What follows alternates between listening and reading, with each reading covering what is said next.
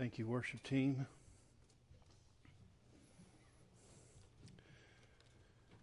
Probably for some of you, the testimony will be the highlight of the service today, and finding out that I just found out that later in life is about 17 or 18 years old.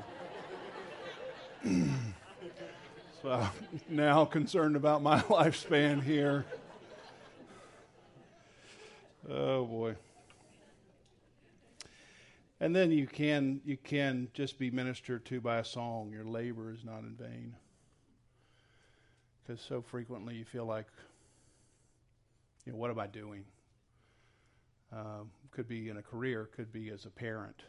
You don't feel like things are going your way, and will be a day when all things will be made new, and you can just trust in that. Today we're going to be reading from Luke chapter 10. We're going to read 4 very familiar verses. Chapter 10, verse 38 through 42. It's always helpful to have your Bible open, but maybe especially today because the way we're going to start the service, I'm going to ask you to look at the text 3 different times.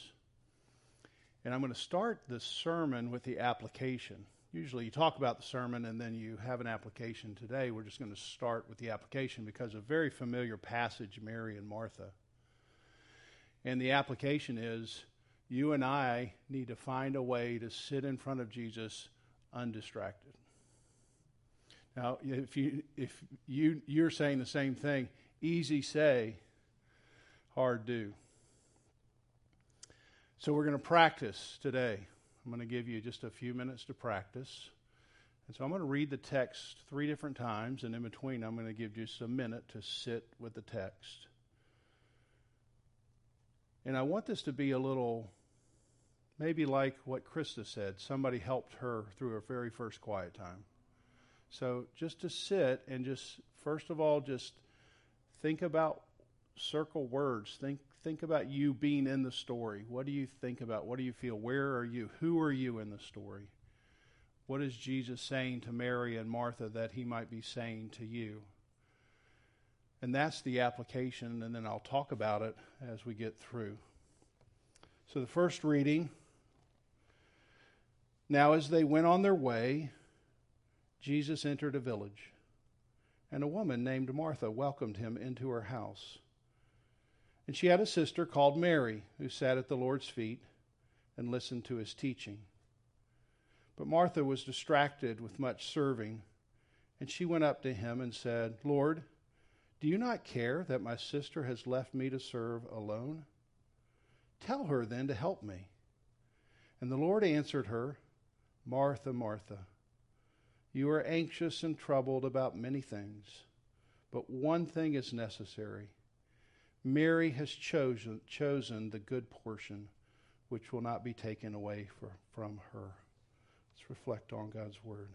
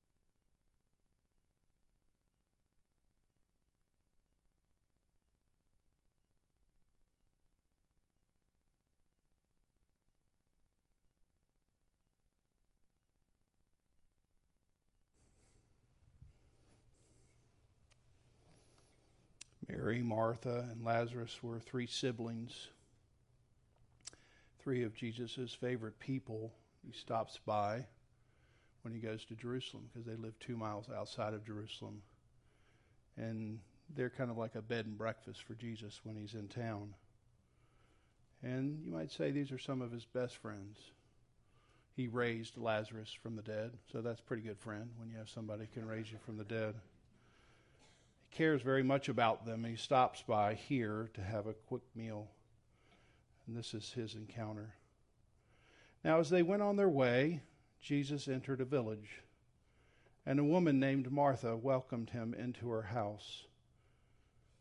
And she had a sister called Mary who sat at the Lord's feet and listened to his teaching.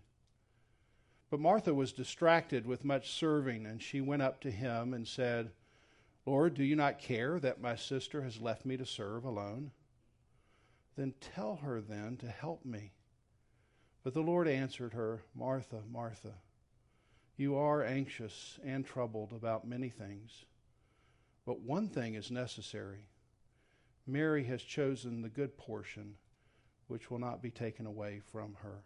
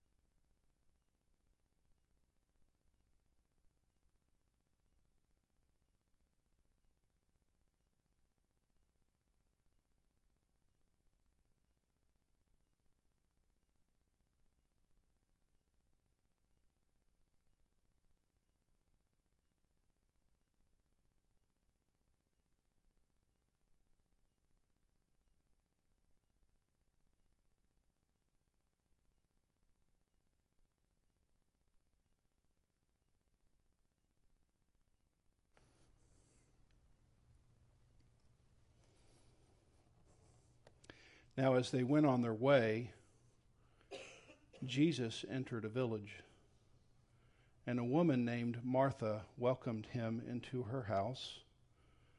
And she had a sister called Mary, who sat at the Lord's feet and listened to his teaching. But Martha was distracted with much serving, and she went up to him and said, "Lord, do you not care that my sister has left me to serve alone? Tell her then to help me." But the Lord answered her, "Martha, Martha, you are anxious and troubled about many things, but one thing is necessary. Mary has chosen the good portion, which will not be taken away from her." Lord, as we attempt to sit here and choose the good portion, the portion that can never be taken away, the portion in which thieves do not steal, where moth and rust do not destroy. Would you help us today to take just these few minutes as a moment to be sitting at your feet and listening to you? I pray in Jesus' name. Amen. If someone asks you how to be a great athlete or a great musician or a great surgeon, what would you say? Yeah, if you want to be a great athlete, just go and run a 4-minute mile. If you want to be a great musician, just sit at a piano and play Beethoven's Fifth Symphony. If you want to be a great surgeon, just go to the hospital and crack open somebody's chest and fix their heart. Is that what you would say? No, you wouldn't say that, because those people don't have the habits in order to do those things. I can understand if I'm on the track, I've got to make it 4 times around in 4 minutes. But guess what? This won't come as a shock. I've not developed the habits to do that. So what you would say is, if somebody wants to do something like that, if they want to become a kind of person, if they want to be transformed into a musician or an athlete or a surgeon, or you can choose whatever it is, you would say, well, then the very first things you have to do is you have to develop some fundamental habits that, when those things are in place, that those things will enable you to actually run a 4-minute mile, to actually sit down and play the piano or perform surgery. So if somebody asks you how to be spiritually strong as a Christian, how would you respond? Would you say, well, just go act like Jesus? Would you say, I've got a little wristband for you, a little bracelet, WWJD, and just whatever situation you're in, refer to the bracelet and just do whatever Jesus does? See, I'm afraid some of us might say, yeah, that's right. But you understand, you can't just act like Jesus on the spot. You have to have habits of being with Jesus if you're going to act like Jesus on the spot. And so when we get to this text today, we're talking about habits that begin to change your life so that when you're on the spot, you can begin to act like Jesus. Dallas Willard states this: the general human failing is to want what is right and important. You hear that? You want what is right and important, but at the same time, you're not willing to commit to the kind of life that produces that action. We intend what is right, but we avoid the life that would make it a reality. You really want it, but then you don't put the habits in so that when you get on the spot, you can't actually perform. And two key habits, we're going to talk about each one this week and next week. First is doing what Mary did: sit at Jesus' feet and listen to his word. That's the first habit. The second habit comes in chapter 11, opening verses, is prayer. So these are two what we would call spiritual disciplines. I liked how Donald Whitney described spiritual disciplines. Spiritual disciplines are the process by which you put yourself in the way of allurement. Spiritual disciplines are the process you use to put yourself in front of something that becomes attractive, that becomes desirable. Here's how he closes this statement: they are the highways built by God to the ocean of himself. I love that. Spiritual disciplines are the highways built by God to the ocean of himself. So it's important that sitting before the word and prayer don't become the end goal. You hear that? They're not the end goal. They're the highway to the end goal. And here's one way you know whether your spiritual disciplines have become a goal or a highway to the goal. If your spiritual disciplines like reading the Bible or praying become boxes you check, then they're the end goal. If you just sit and say, I did that, okay, I did that, I did that, then what you're saying is, that's the goal. I read my Bible today. I did my prayer, I did my thing, and I checked a box. Then you're using the discipline, you're using the highway as that's the end goal. Those are just highways to get to the ocean.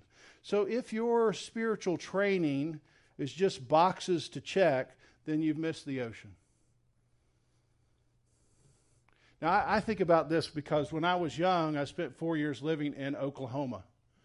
And we lived in a small town. It just looked like a desert. There were lots of rattlesnakes and scorpions and stuff around. It's cool when you're a little kid. It's not a place you'd want to live now. But we would travel from the middle of Oklahoma to a barrier island like Holden Beach or Ocean Isle every summer, 1 week.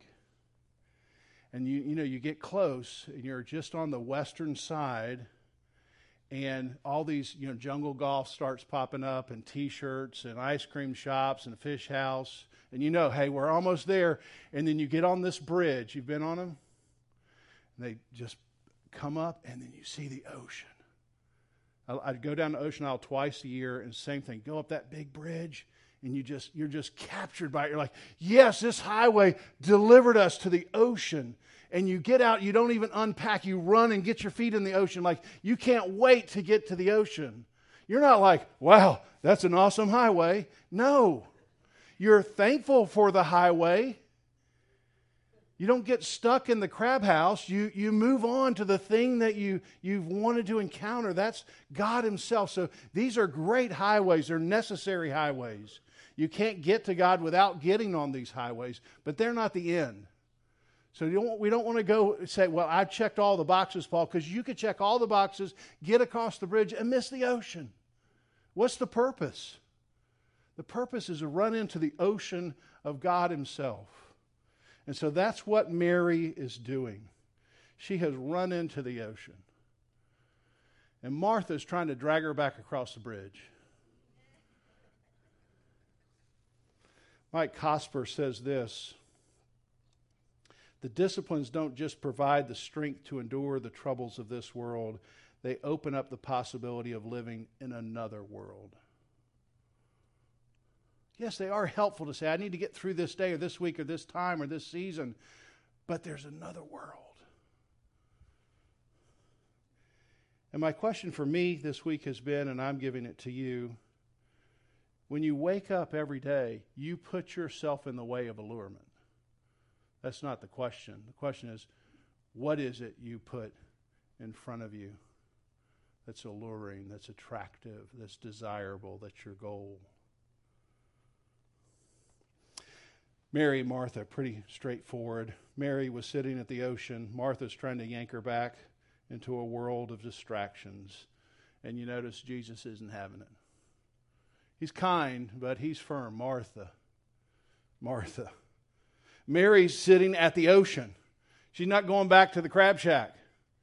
She has chosen what is actually called the good portion. It's a way of connecting the illustration to what Martha's doing. She's preparing in the kitchen all these dishes because her guest has arrived. And Jesus says, you know, Martha, Mary has chosen the good portion. She's chosen the one casserole dish that satisfies her soul. And we're not going to take that away from her. And that dish happens to be Jesus.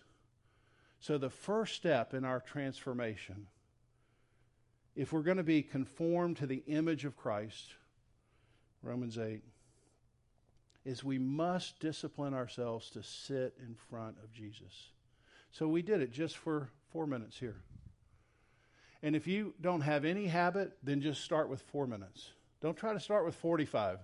Just not going to do it. It's like me trying to go out and run a marathon. Yeah, let's try to walk around the circle one time, Paul. That's all you got. And so there you've got your Bible. There's some journals that are at the information table. That might be helpful to you. They're $5. Sorry, we couldn't give them to you for free. But you can just sit, find a chair, sit, read 2 or 3 times, one passage. Don't try to read the whole book of the Bible. Just read. Just note what you felt like the Lord was pointing out to you, some word, some phrase. Have a prayer, 5 minutes. Just start there, because if we can't do that, then when we get out into the world, we're just not going to be able to act like Jesus. Some biblical examples. Moses, I love this passage. I've mentioned it a couple times recently in Exodus 3. It says Moses is out. He sees the burning bush, and he takes notice of it, and he walks over to it. And this is what it says: when the Lord saw that Moses turned aside to see. So the Lord is paying attention.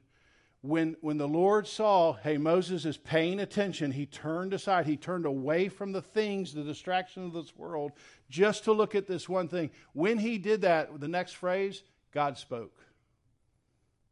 When you turn aside, so often that's when God speaks. And totally turned Moses' life totally upside down. Just that turn, just saying, I'm going to get out of the distraction of this world and just focus on the one portion, to choose one thing to sit in front of the ocean. And who knows how God might transform your life, but you can't hear it with all the noise over here. Jesus, one of my favorite passages is Mark 1. He's got the whole town at his house. They're all coming to get healed, and he's teaching. And then late in the night, they finally get rid of everybody. They go to sleep, and then the disciples wake up, and he's not anywhere around.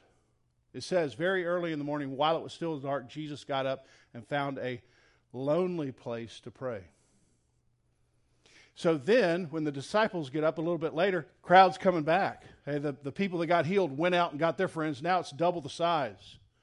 And they come back, and then they scramble to find Jesus, and they find him in this lonely place, and they say, Jesus, the whole town's looking for you. Let's get back in the game. What does Jesus say? Right now is the time to go to another town. And I would have been like, what? This is why we're here, isn't it? People coming, and you're saying it's time to go to another town. Do you see, where did Jesus learn that? When he was alone with the Lord, hey, it's time to go to a different town. Some of us are waking up and just getting urgent message after urgent message after urgent message. And these are real needs. But you're missing the ocean.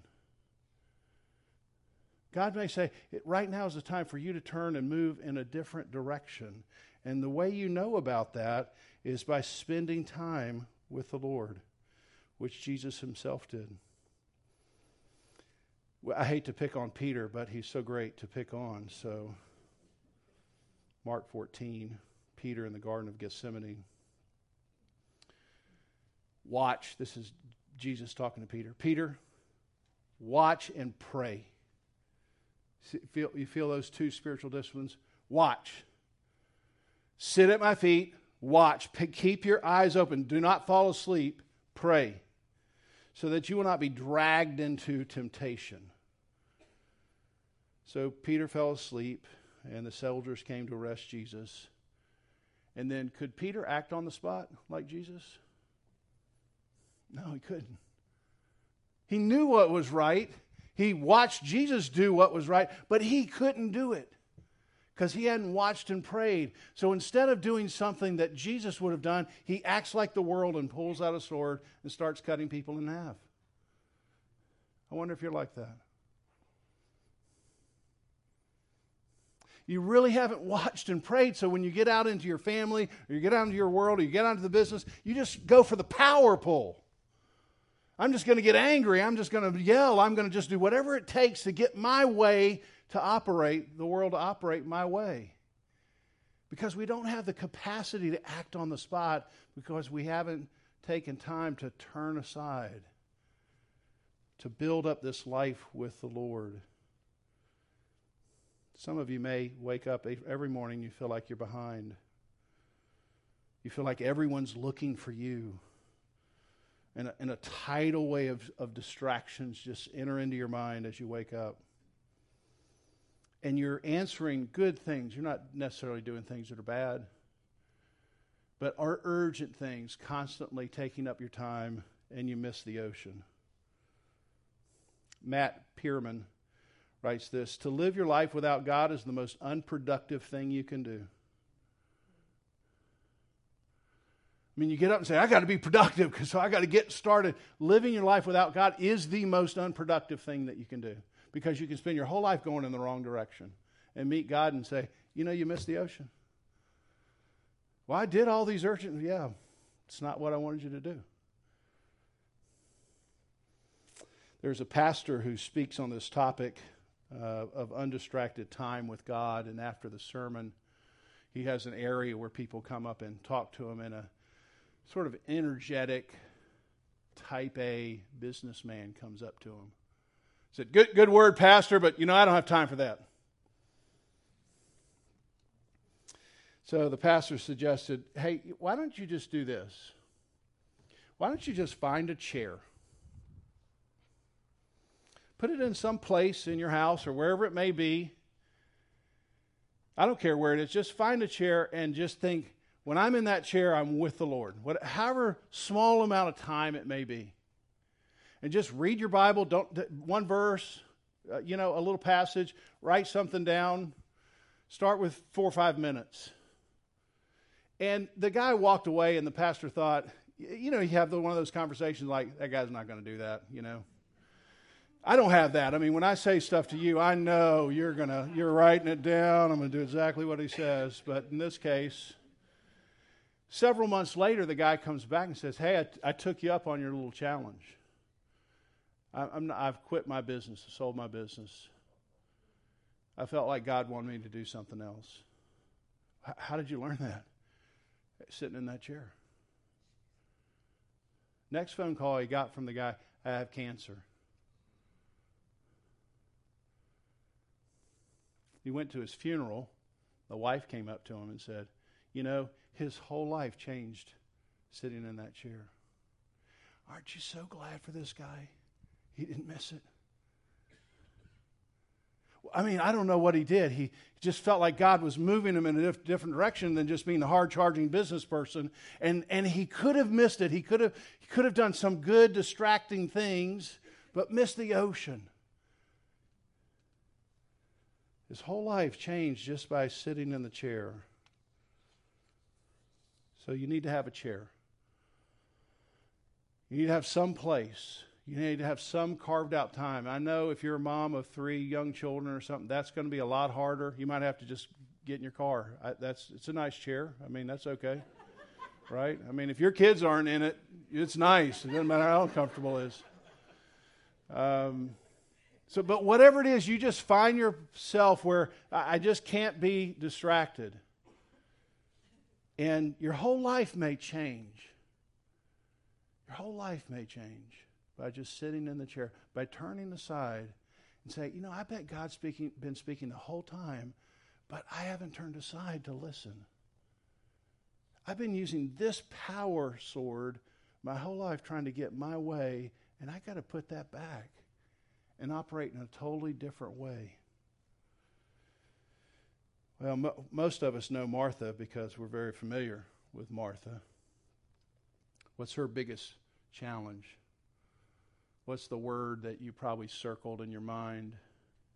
Distractions. Distractions. She's distracted. I love how the Greek says it, to drag around. Isn't that a great picture? She's just dragging around all these work and worry things. I got, Paul, you wouldn't believe the list I've got to get done. I mean, he just pops in, and I've got to have a meal ready. And I got all these things. And then I've got all this anxiety, and she's just dragging around work and worry like these giant anchors. She's distracted. Mike Cosper. Distractions which move us away from any belief in God are disciplines of disenchantment. Anything that drags you away from trusting that being with God is the most productive thing, it is a discipline. It's a discipline of disenchantment. I don't really believe God can answer this problem. I don't think He's real. I don't think He's big enough to meet my certain particular need. And let me show you what the biggest discipline of disenchantment is. It's beautiful, isn't it? And this is what happens. Oh, I can't see anything else. I get disenchanted by God, by what's transcendent, because I've put myself in the way of allurement. Now, I've said this before, if you can't learn how to live without it, then you haven't learned how to live with it. So I'm not quite on the Joseph side, because this is my iPhone. But if you haven't learned to put this away, see, so many people, their disenchantment starts the moment they wake up. And they just can't hear God. And when it comes to it, they can't act like God because they've just been disenchanted by the world. They've put themselves in the way of allurement of something else. And you probably noticed this in those distractions. Under the pressure cooker of these emotions, she explodes. And she does 3 things. She distorts, she's dramatic, she's demanding. You see it. Lord, do you not care? Right, I mean, you're my best friends. I'm sure I don't care about you anymore. Lord, you don't care. See, really, Martha, Jesus, one of your best friends, He goes out of His way to come to your house. And you notice the progression? I'm having trouble in the kitchen. That must mean the Lord doesn't care about me. Has this ever happened to you? I'm struggling at work. I guess the Lord doesn't care about me. In any struggle, you just attach it to the Lord doesn't care anymore. And this is what happened. This is what's happening. Her circumstances are getting in the way of her theology. Talking about a distortion. And then Jesus points out another thing. She's anxious and troubled about many things. Let's see if this sounds familiar. Martha's many things have all turned into non-negotiables. You ever talk to somebody and you say their life is sort of unwinding in some unhealthy way, either too busy, or financial things, or time stress, and you just quietly, gently say, why don't you let that go?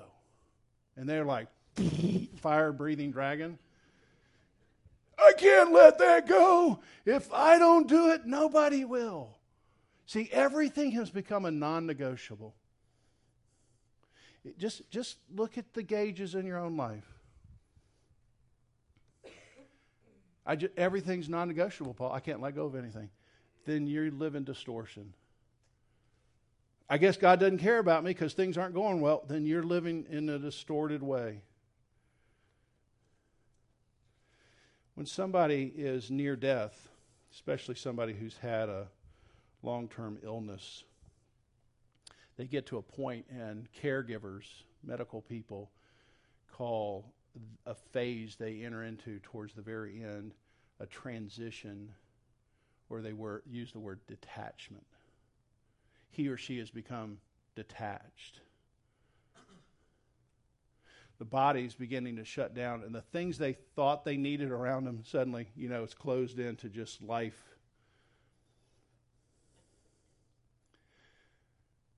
I've been crucified with Christ. It's no longer I who live, but Christ who lives in me. The life I live in the flesh, I live by faith in the Son of God, who loved me, cared for me, and gave himself for me. That's Galatians 2:20. That's my life verse. I wake up saying, I've got to detach from things of the world. I've got to transition. There are many things that look important. They're flashy. They're crab houses and jungle golf and ice cream shops. But I'm going to the ocean. And if I don't detach from these things, I'm always going to be on this side of the bridge. So I've got to detach. I've got to make a transition and say, one thing is necessary for me to live. Drama. She's left me to serve all alone. Oh, poor Martha. I'm the only one here serving Jesus. If serving God makes you a difficult person to live with, then you're a problem.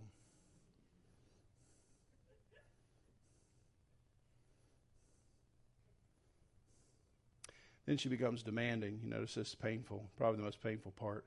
Jesus, tell her to help me. See, she's captaining the ship now, right? Mary, she's not doing the right thing. And guess what? Jesus, you're not helping. So now I'm telling two people, one my sister and one my Savior, what to do. Again, just check your gauge.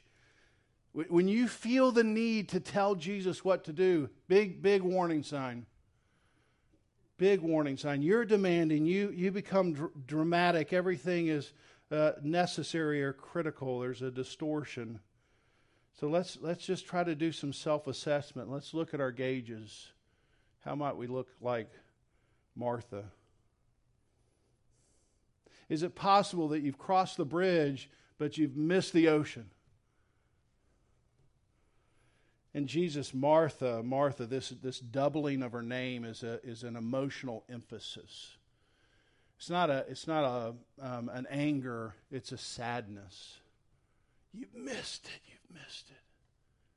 He comes in later into Jerusalem, right before he's crucified, and he comes in on the donkey. Remember what he looks at Jerusalem?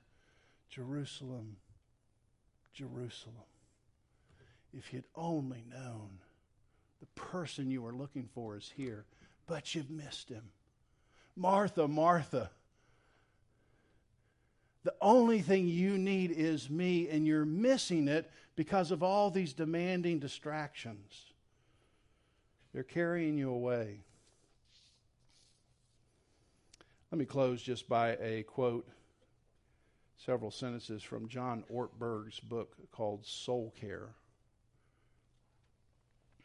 I called my friend Dallas Willard and told him about the present condition of my heart as best I could discern.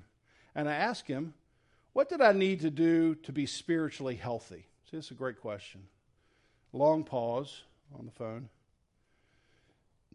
Willard responded, "You must ruthlessly eliminate hurry from your life." Long pause. Okay, I've written that one down. That's a good one. Now what else? You see, I had many things to do, and I was anxious to cram in as many units of spiritual wisdom in the least amount of time. There is nothing else. He said, you must ruthlessly eliminate hurry from your life. Then Ortberg concludes, for most of us, the great danger, and I would say that's for me and most of you, is not that we'll renounce our faith. It is that we'll become so distracted, preoccupied, and rushed that we will settle for a mediocre version of life.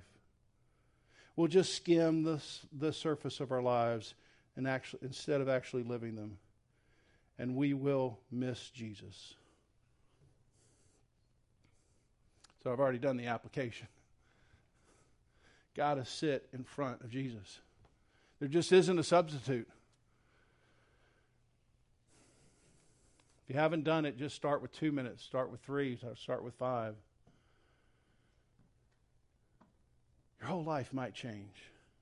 You might stop skimming the surface of life and really living the life that God has designed for you. Let's pray. Lord, we see Mary. We know Martha. And I pray that this day, September 18th, 2022, might represent the time of transition for some of us here. That when we walked out, we said we're beginning a transition. A transition away from the distractions of the world and to sit and feast on the good portion. Would you help us? We're so weak and frail. Would you encourage us? Would you make a way for us to have that time and meet us in ways that would enrich our souls? I pray in Jesus' name. Amen.